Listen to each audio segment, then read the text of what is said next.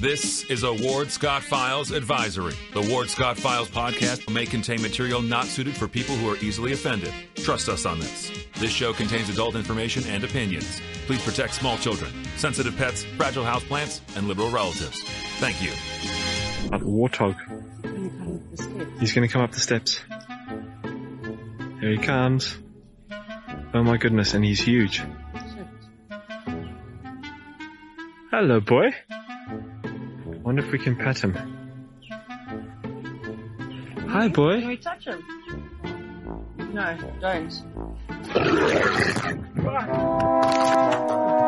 Help me! Help! Help! And now it's time for Coach Hogg's Locker Room.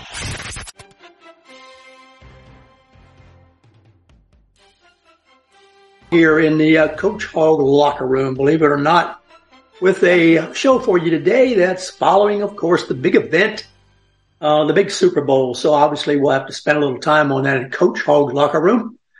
And we're in the Manly Warthog Man Cave, of course, inside the Millen Law Studio, protected by crime prevention and sponsored by all the great sponsors you see here on the Spot Cleaners, our construction, good friends of ours who stay with us and help us and bring you a show. And, of course, Shoot GTR, safe gun and training range. Visit that if you want to get up to date and up to speed on how to handle your self with a self-defense weapon, that sort of thing. And, of course, we have our great contributors who help us out. We partner with a lot for Chronicle, and we try to keep you informed of what's going on in the community. Well, you know, the Super Bowl. What can we say that hasn't already been said that you might have your own opinion about, which is understandable. And we don't have any problem with that. Of course, that's the way it works. You know, it is what it is. But the popular opinion is that it was really a very good contest. And I think it was a good contest. It kept our attention. It kept us in suspense, and what else can you ask? And notwithstanding the ads and all the reaction people have to those, which we may or may not get into. But I thought no Super Bowl with the Kansas City Chiefs is complete without a protest, which you may not have been aware of. There was a Lavaldo individual, a Native American, who once again was pushing for the Chiefs to abandon the team's name, the team's mascot, and the fan-driven tomahawk chop. And they've had this goal, and they've gone around since 2021 and put this out there for a protest when the Chiefs were in Tampa, Florida. So that's the indigenous activist group claims that the Chiefs and the hawk is not in the honor of the indigenous groups. And I would have to argue exactly the opposite. When you have a team that plays like the Chiefs play and that win and that do so with all the combat attributes that is attributed to many of the characteristics of the indigenous nations, why, I think it's an honor. But who am I? There's always, I guess, two sides of the coin. The anti-native mascot movement has been expressed all over the place. You remember the Cleveland Indians. They had Chief Wahoo, which was a logo that was a caricature of a Native American. But, you know, it came to be viewed as disparaging. So Cleveland Indians caved to, if you will, that part of the woke agenda and got rid of Chief Wahoo. Perhaps the most dramatic instance of this in the NFL is Washington dropped the name Redskins and changed it to Commanders. Well, it didn't help their record any, but I guess it took care of people who were protesting. I think there's a protest for every single thing there is, and you just have to figure out which one is the flavor of the month. This one did not get legs, though, with the Kansas City Chiefs, it appears. The Chiefs, incidentally, have a long snapper named James Winchester, who is a citizen of the Choctaw Nation of Oklahoma. They have a center, Creed Humphrey, who's also of an Indian nation in Oklahoma, and that would stand to reason. I had a very good friend with whom I coached who was a full-blooded indigenous member, if you will, from Oklahoma, an All-American. But this Lucinda Enojo, she was born in Glendale, and she's an Apache, and she was actually featured in her painting on the Super Bowl tickets. So Kansas City Chiefs have really, if you will, gone out of their way to kind of address this, in that they have a native indigenous American whose painting is featured on the Super Bowl tickets.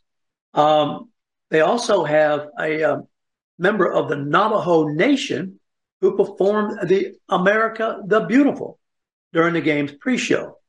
They have a deaf person signing there who utilized both American Sign Language and North American Indian Sign Language, in case you didn't know it. If you were watching the beginning of the event, you saw someone signing, and probably you did not know that some of that signing was in Native American Indian Sign Language. The team, however, cheerleaders evidently have changed their tomahawk chop from an open palm to a closed fist. And as I guess, kind of a tip of the hat to the protesters. This is just the way some people are, and I don't know if that satisfies your inclination towards protesting. But there's, as I say, a protest for everyone, it seems. So the Kansas City team, by the way, started as the Dallas Texans. And when the franchise moved to Kansas City in 1963, it became the Chiefs. And the mayor at that time got permission from the Northern Arapaho tribe to use that name. And that name has been permitted by that tribe. So the native organizing protesters, if you will, may or may not get anywhere with the Kansas City Chiefs. I would suggest they give that up and be proud of it rather than annoyed, if you will, by it. The gambling on the game was expected to reach a record-breaking level with more than 50 million Americans projected to bet $16 billion on the championship game. Now, I haven't gotten the recent figures, but I've done a little more research on it. I'll go through it with you. It's kind of mind-boggling in that this gambling thing, for which Pete Rose was kept out of the Hall of Fame because he bet on his own team. No one knows, for example, in pro tennis, how much of that's going on. It would be very easy for a tennis player, it seems to me, to double fault, hit the ball outside the line instead of on the line, if there were enough money riding on it. It's always been with us, the gambling world. There are people who are absolutely fanatical about it and bet on everything. I'll cover with you in a moment what some of the things are that they bet on. They bet on, you name it. We'll cover it in a minute. But about 30 million Americans made sports wagers online at both legal and illegal sites, and with both legal and illegal bookies. And this is according to a survey that's released by the American Gaming Association. And that's up about 66% from last year's Super Bowl. That's not to mention about 28 million Americans who plan to bet on the game casually with friends and through office pools and the like and contests. So the Gaming Association's estimate of $16 billion in legal and illegal bets is more than double last year's estimate of $7.6 billion. This estimate was based on a survey of nearly 2,200 adults.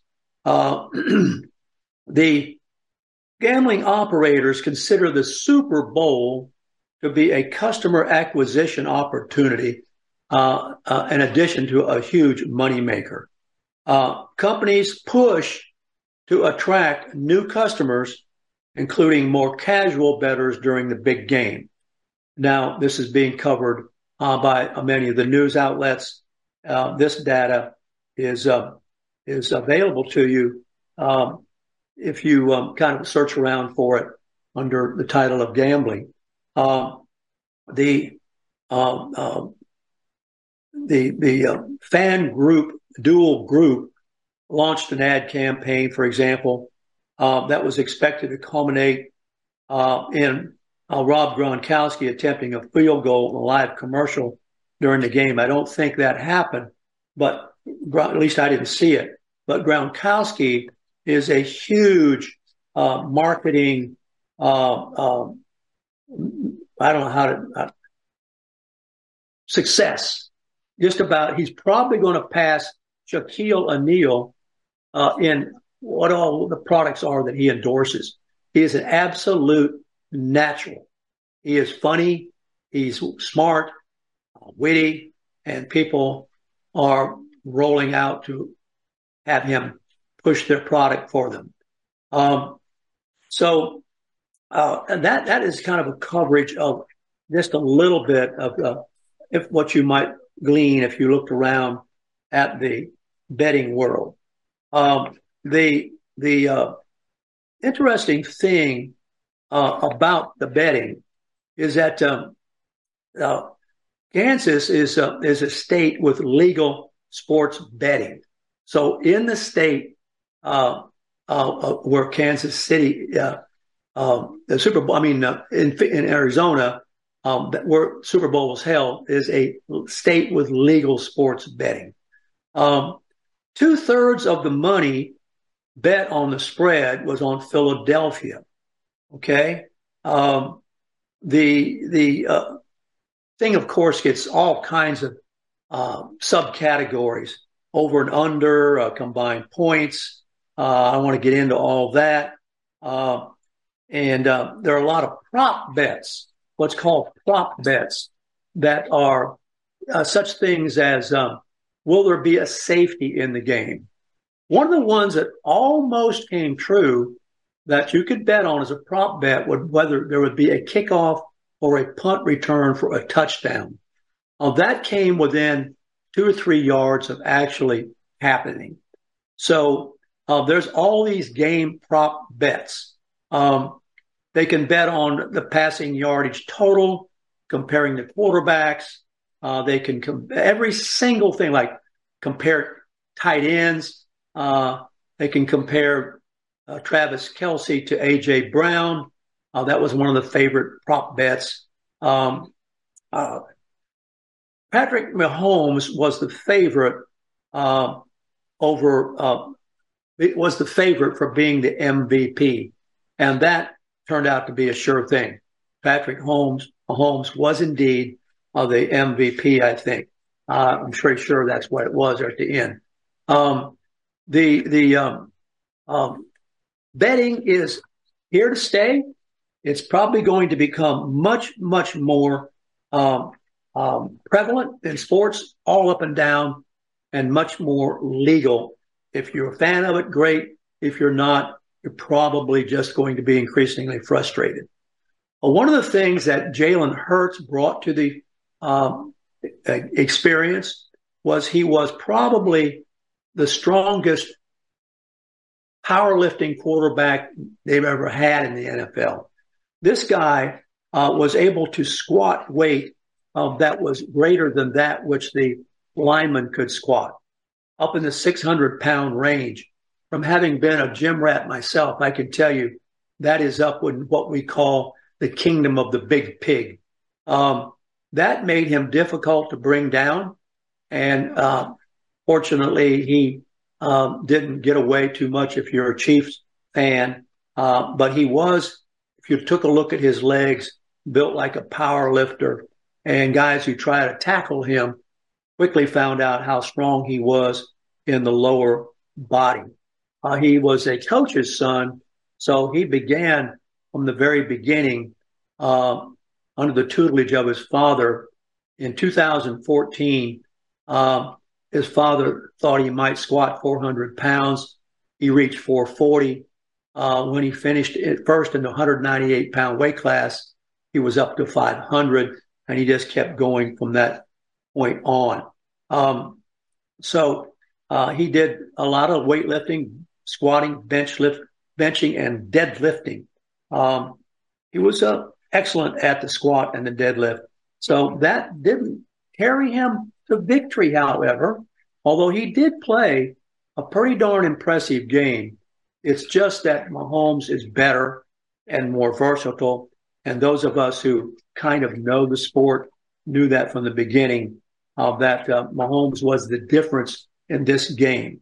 Even with an injured leg, he was still the one who carried a kind of an advantage, if you will. I would say tangible advantage in that he just was able to perform at a higher level when it came down to crunch time. So the Super Bowl had its share of betting. If you were a Chiefs fan, you, of course, feel good today. And nevertheless, it was a very entertaining sport event to watch. Ads, let's just talk a moment about them, were enormously, from my point of view, and generally from all those whom I've spoken with, pretty disappointing. There really wasn't much there. That it just seems as if they were trying to cram a whole lot in very little time. And I don't remember any of them. The only one that kind of caught my eye was that our guy from the Grease world of movies no longer has hair, at least didn't in the ad. Quite amazing. I mean, it happens to all of us, I guess. John Travolta. And he still has a voice, and he's still a tremendous actor and talent. I did pay a little bit of attention to that ad just because he lives down the road from us here in Ocala is one of the big reasons. And my friends see him quite frequently out and about there in Ocala. So I sort of paid attention. I thought about the only ad I can remember. The halftime show, I didn't really I didn't watch. I went and did something else, and whatever it is, got a log for the fire, whatever, and went on about waiting for the second half. That I did not object to what is known as the Negro spiritual in the beginning. I love that song. You know what it made me think of is instead of all this hate and divisiveness and venom, the Negro race, and it's not going to be a pure race soon. We know that. Faulkner predicted by, the middle of the 21st century, you wouldn't be able to tell the races. They'd all be DNA mixed up, and he's getting close to that coming true more and more every day. But the real strength, a real contribution to art in this world by the Negro race, and there were three races, Negro, Mongoloid, and Caucasian, is its spiritual music, gospel, and that wonderful, wonderful voice. That, if that alone could, and Martin Luther King knew this, that alone could calm the troubled seas, if you would. I mean, that is an enormous, enormous influence on bringing tranquility and calm and spirituality to a community, a culture. I mean, it just is. And I have always, I'm going to make a confession here.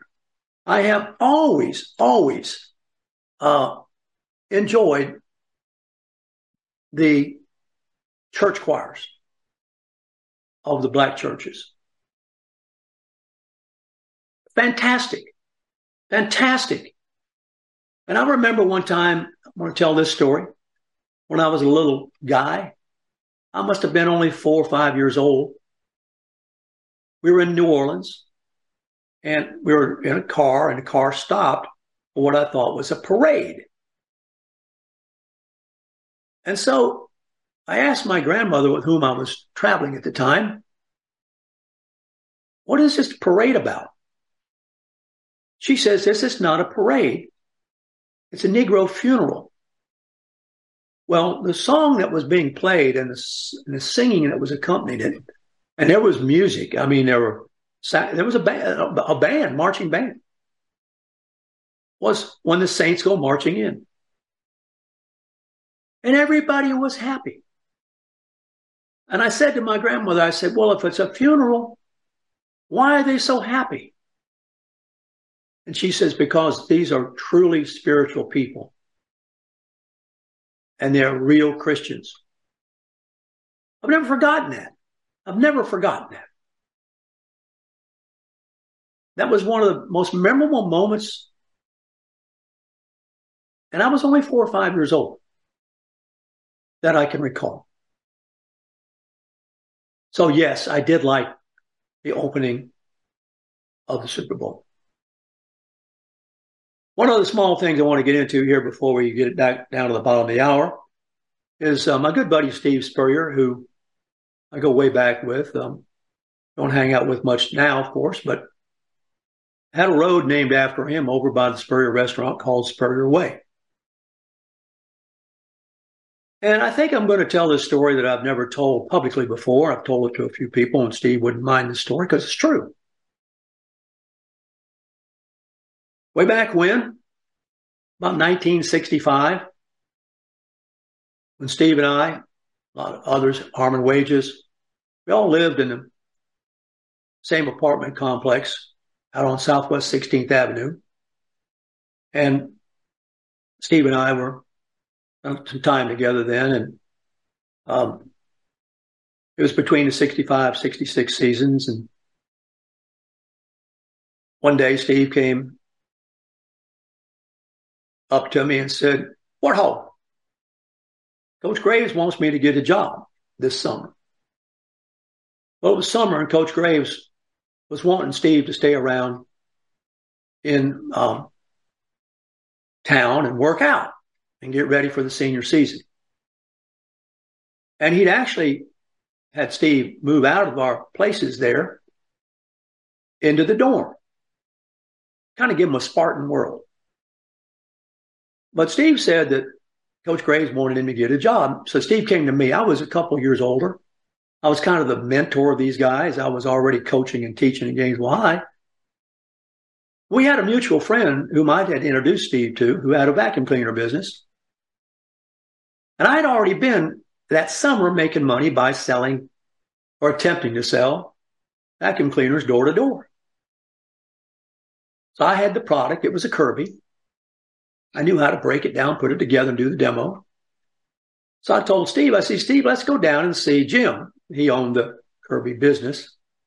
And he was the fellow to whom I'd introduced Steve to, who lived down the apartment complex from us. And they'd become kind of friends. And so we went down. Steve and I drove down to Jim's place of business. And I remember we went back in the shop. And I said, Jim, I said, Coach Graves wants Steve here to get a job this summer. I think I got the perfect idea. Why don't Steve and I sell Kirby's door to door?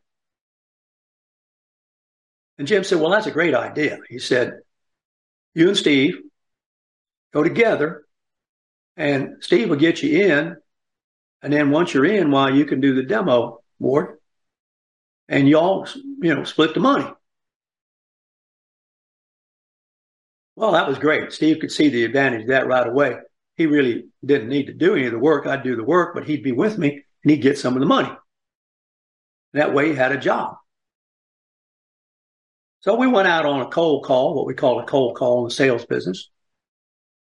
And we were riding down the road and I said, now, Steve, I remember this is Steve Spurrier between 65 and 66 in the summer there. He was not yet the Heisman Trophy winner, but he was darn sure a star by then. And we were riding down the road and I said, now, Steve, what we got to do is look for a house with a real nicely kept yard. And we can then suppose that if those people have a nicely kept yard, they'll probably want to have a nicely kept, or will have a nicely kept house inside. And maybe they'd like to have this top of the line vacuum cleaner that will interest them in when we stop at that house with a nice yard. So Steve, me being a couple years older, Steve deferred to me and said, that sounds like a good idea. So we're riding down the road and we saw, sure enough, pretty soon saw a house with a nice yard. I said, Steve, let's pull in there. So I can't remember who was driving either. I was driving, Steve was driving. I don't remember. But we pulled in that driveway. And we got out. He and I got out together.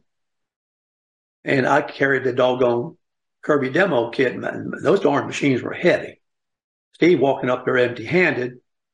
That's Steve, I'm walking up there carrying all the equipment. And so we go up and knock on the door, a cold call. And the lady of the house comes to the door. And sure enough, I'd figured it right. She was very well kept in terms of how she was dressed and everything. And so I was reasoning by that moment, we had a pretty good possibility of success here. We had a nice yard. We had a nice a lady who came to the door. And the first thing out of her mouth, the door had hardly been open. I don't think she even noticed me, but she saw Steve. Steve and I were standing there together.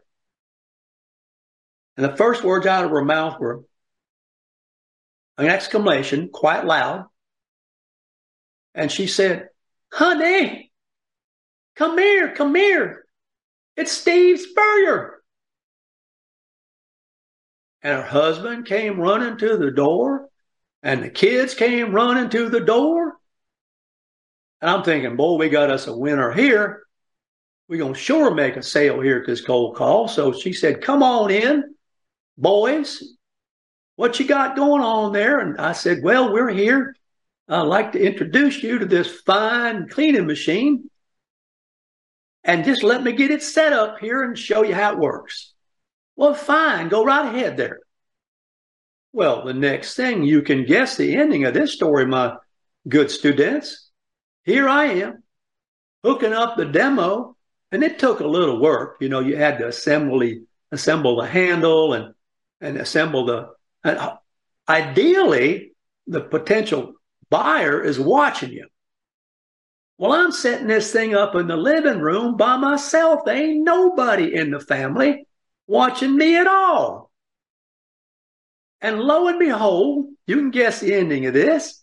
I look up and Steve Spurrier, who was at that time already, Steve Spurrier, the magic guy with the magic touch, was leaning up against the kitchen counter telling football stories to the family, and they were enthralled, and they never paid a moment attention to me setting up the vacuum cleaner.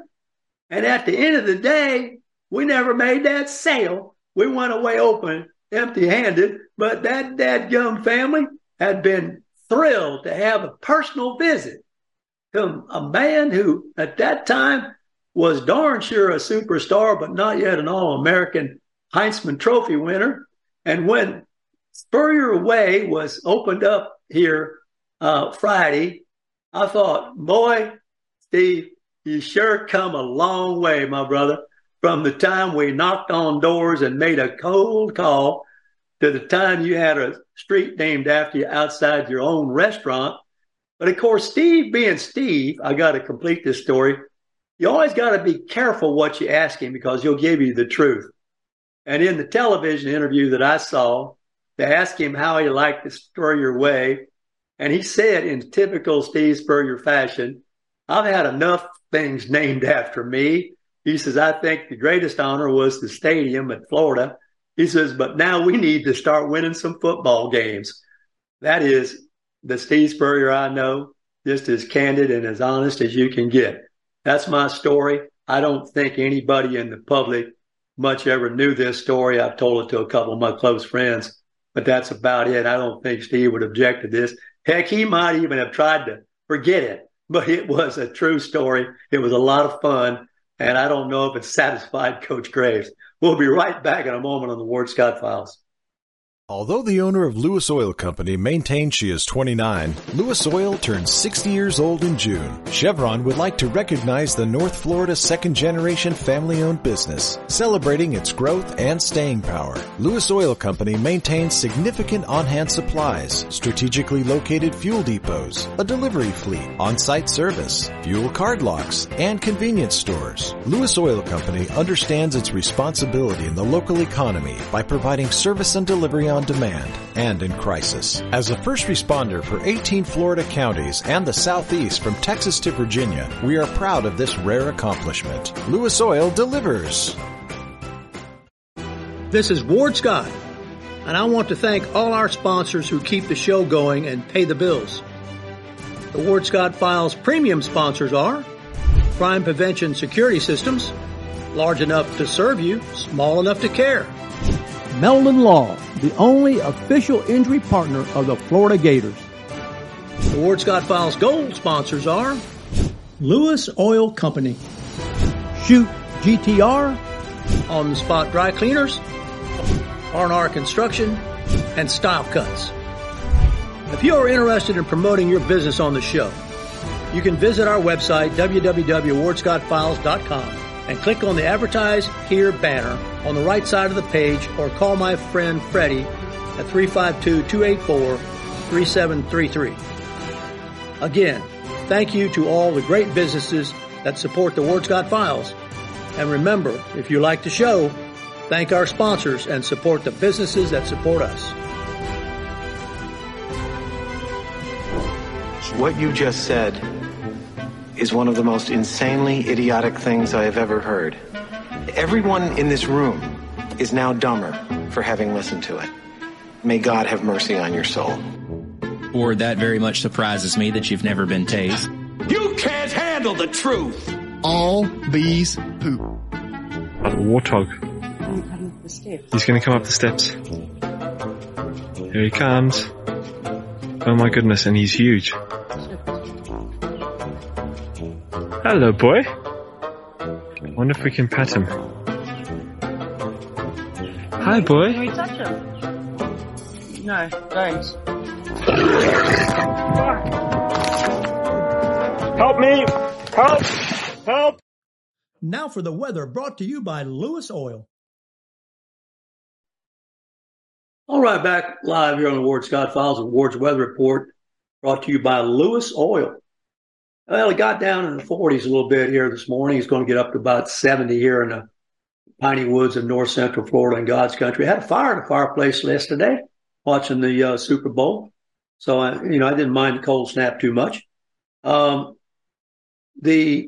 month of January, doing a little research on it, typically has been one of the coldest months. But this year, it was record warmth in 7 Northeast states, according to the National Weather Association.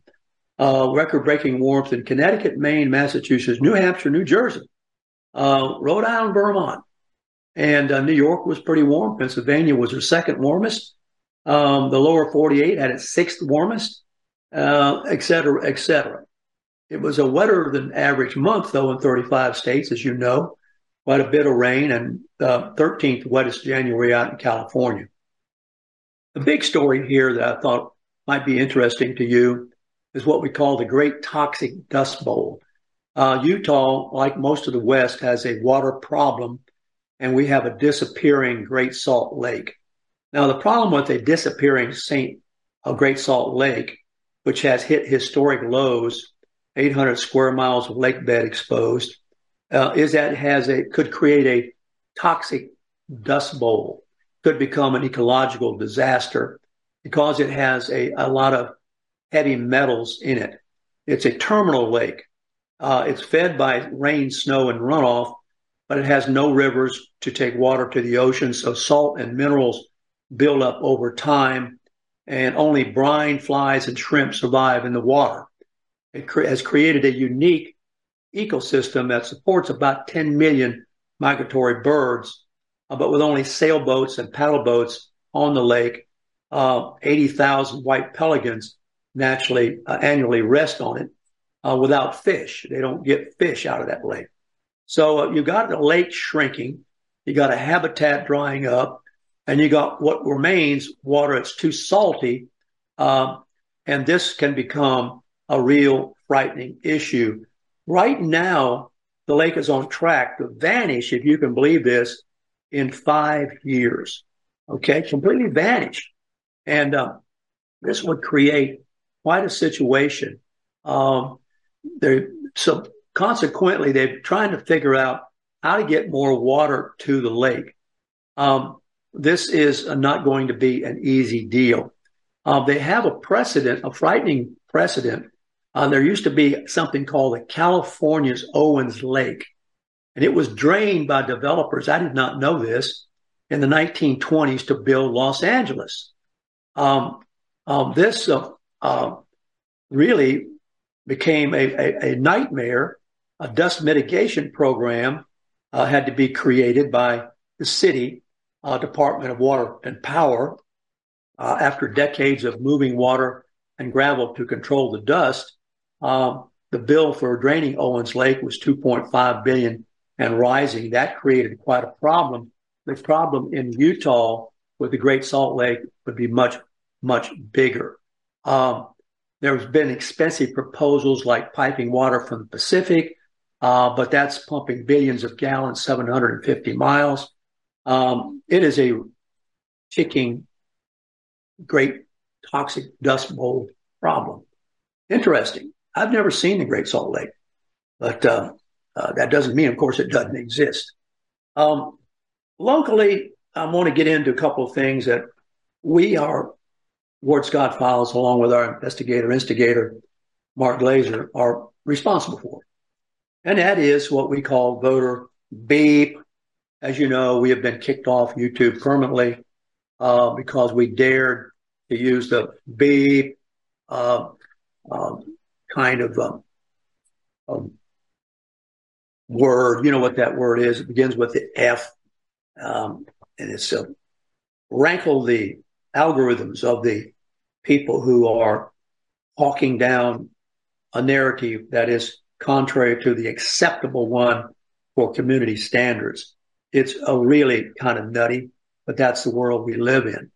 So because, and I have to say, there's a lot of backroom conversations that I don't want to go into here with you about our legislators, but we got the word to the governor that this was more than just a passing problem of a voter beep here and a voter beep there.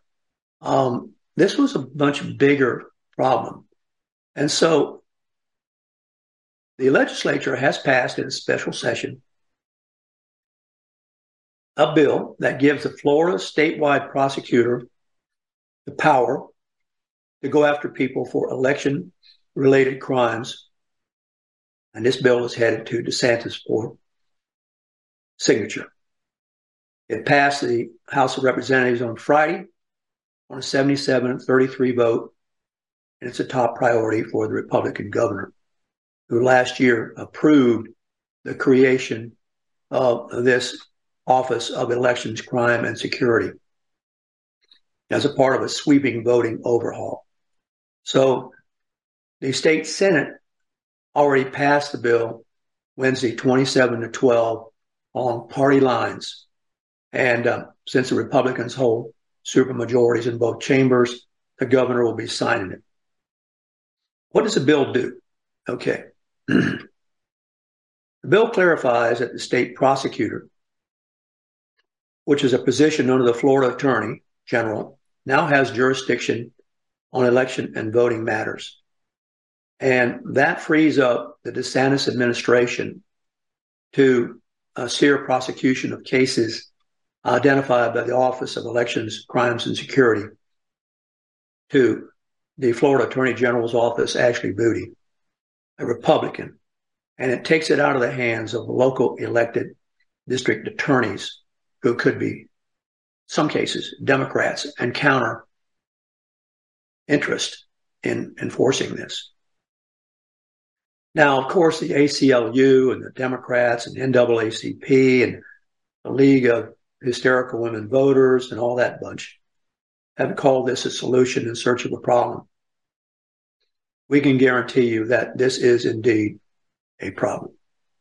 And you'll be seeing it as this gets rolled out more and more and more. The bill is going to be, we project, quickly signed by the governor, and you'll begin to see the results of this very, very short. Cleans up a mess that some of the defense attorneys were able to exploit by saying, well, these voting issues took place in counties. This is not authority of the state. And so now it is the authority of the state.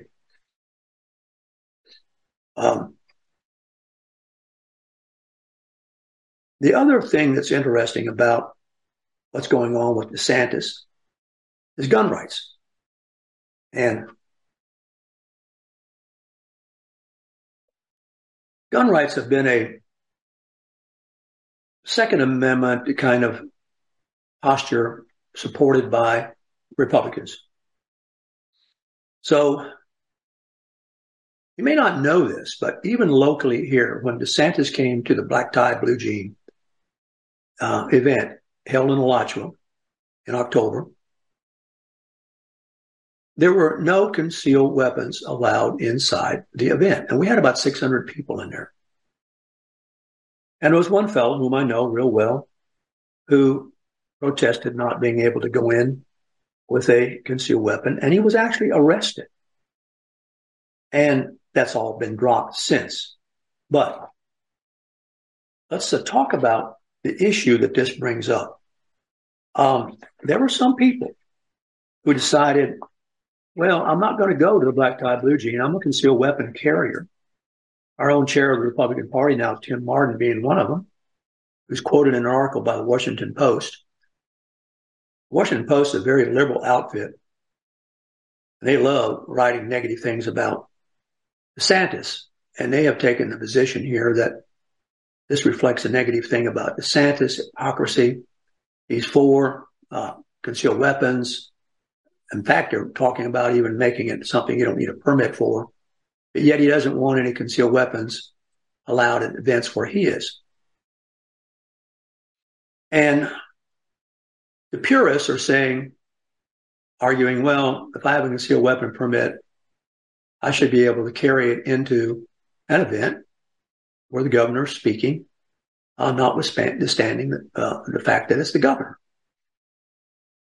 And the governor's advance team has asked the local authorities to, for the sake of the protection of the governor, do a search or prevent people, even with concealed weapon permits, from entering the area where the governor is speaking.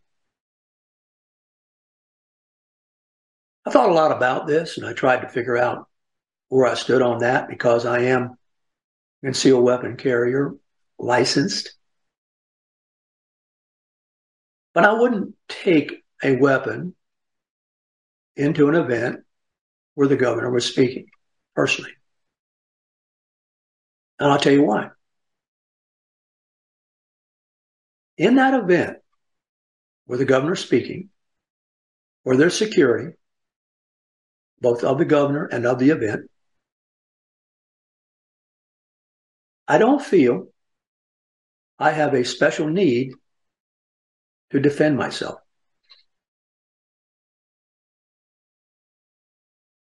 That's the point of a concealed weapon permit. Now, you can argue, and this is something I'm just throwing it out there for you to think about. Well, when you go into the restaurant, do you feel a need to defend yourself? Well, let's talk about that. Is the restaurant swept for weapons before I come in? No. Are the people who come into the restaurant checked for concealed weapons before they come in? No. Therefore, the restaurant, in my mind, is potentially far more dangerous, if you will, or susceptible to an irrational person being in it, for whatever reason, than the political event, which is carrying several layers of security.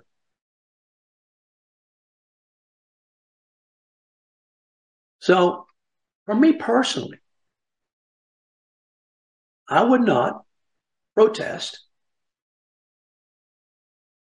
or I would not complain about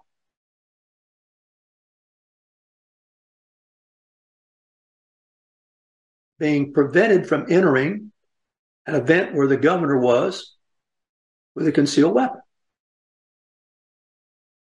even though I had a legal permit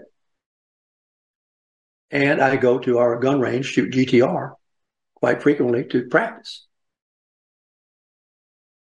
On the other hand,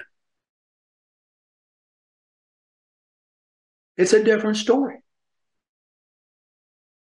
Walking around in public, which has no preventive security. In fact, I would even make the argument, well, I'm not the only one making the argument, that increasingly, as the woke left liberals complain about the police, and the police, you lose employees, there's going to be more and more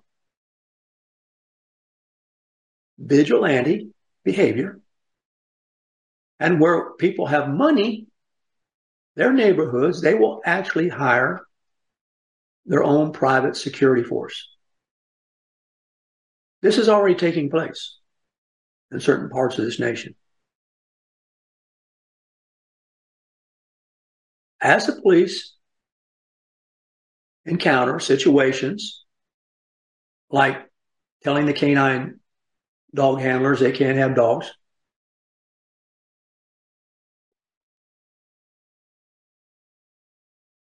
as that happens, there'll be more and more people who will feel uncomfortable in public, all places in public. So I've thought about this because the Washington Post has a long article about it. Tim Martin, the current chair of the Alachua County Republican Party, is quoted as saying that he did not attend the event in October, Black Tie Blue Jeans, because they were disallowing people who had legitimate concealed weapon permits to have concealed weapons in the event.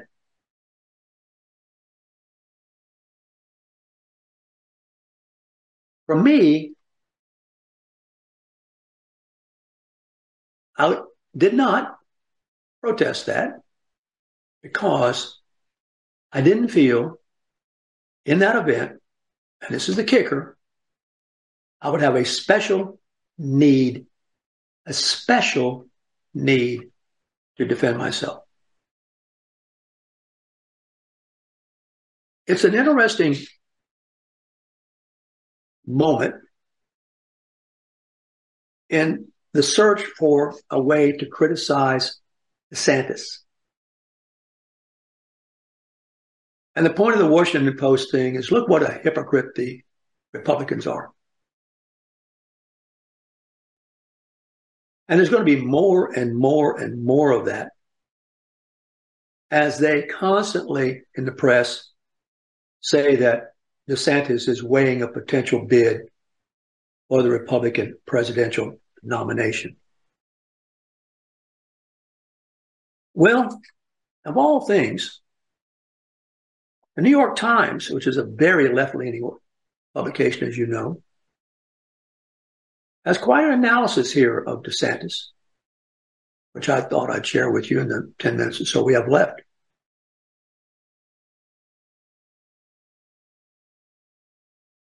What are they thinking on the national level about DeSantis? Well, the New York Times, and this article is written by their political analyst, Nate Kahn. They're comparing, in this article, DeSantis's, how shall I say this, charisma, if you will, or attractiveness as a potential candidate for president, to Barack Obama and Ronald Reagan.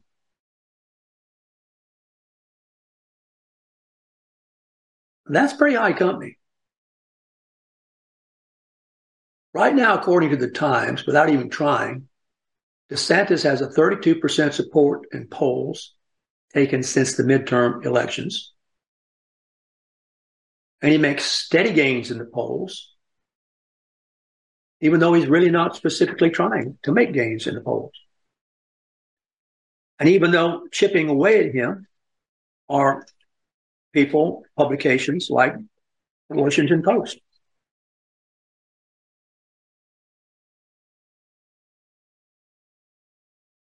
The Times said it's striking how rare it is for a first-time candidate to have this level of support. Since 1976, there are only 6 candidates who had not previously run for president or vice president who have managed to consistently attract more than half of Mr. DeSantis' support in the early polls.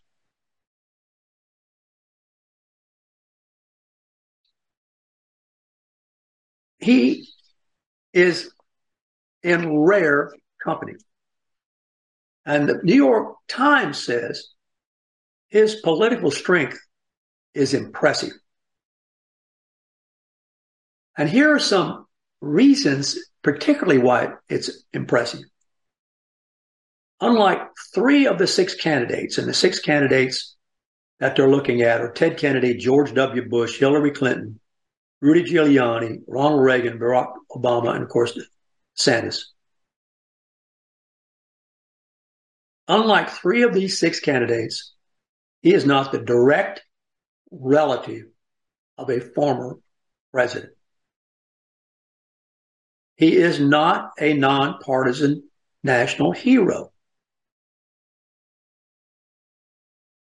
He does not benefit from family name or exceptional events like 9/11.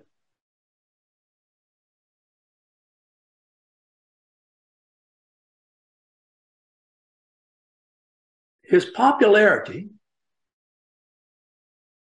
is derived from his political capital accrued from his policy stands that he's made, particularly those which are out there. The Reedy Taxing District, the move just now to form this election committee, well, Beep Investigating Committee. The nation is liking what it's seeing and hearing about DeSantis, what without DeSantis even addressing the nation. He only addresses his own state constituency.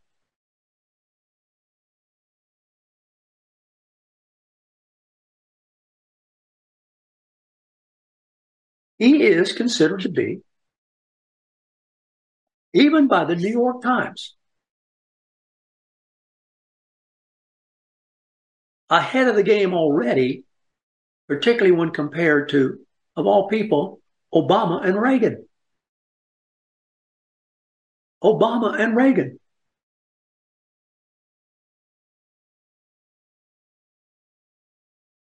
And in spite of the fact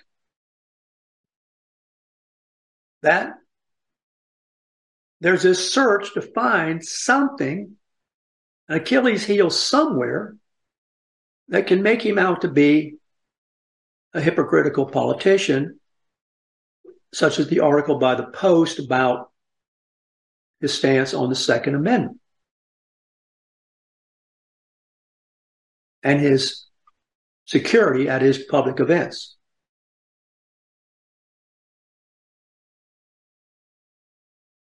And I'm using myself as a kind of a criterion here. I have no problem with Governor DeSantis being secure.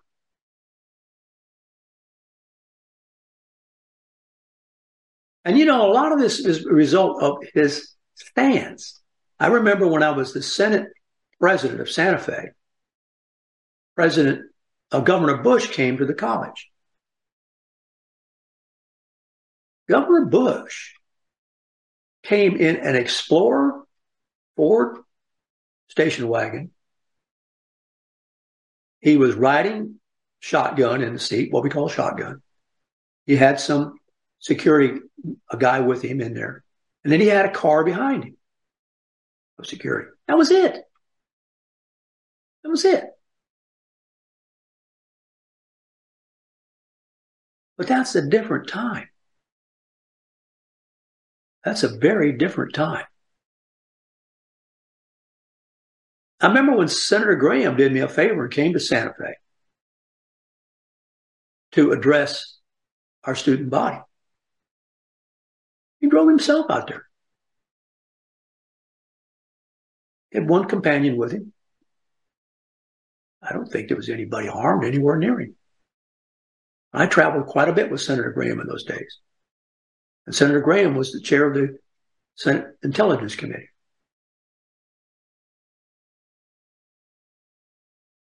But these are different times we're in.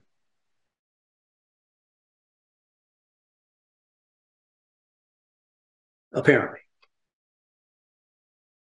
So I present that to you. I titled the show today, Flying Objects. I want to conclude by saying, how do they think, as you know, the Gainesville City Commission ever got started? It got started by 1947 UFOs landing by the Lake of the Stupid and dropping out the genetic material that formed the now city fathers and mothers and whatevers of the Gainesville City Commission. Unidentified flying objects have been around forever.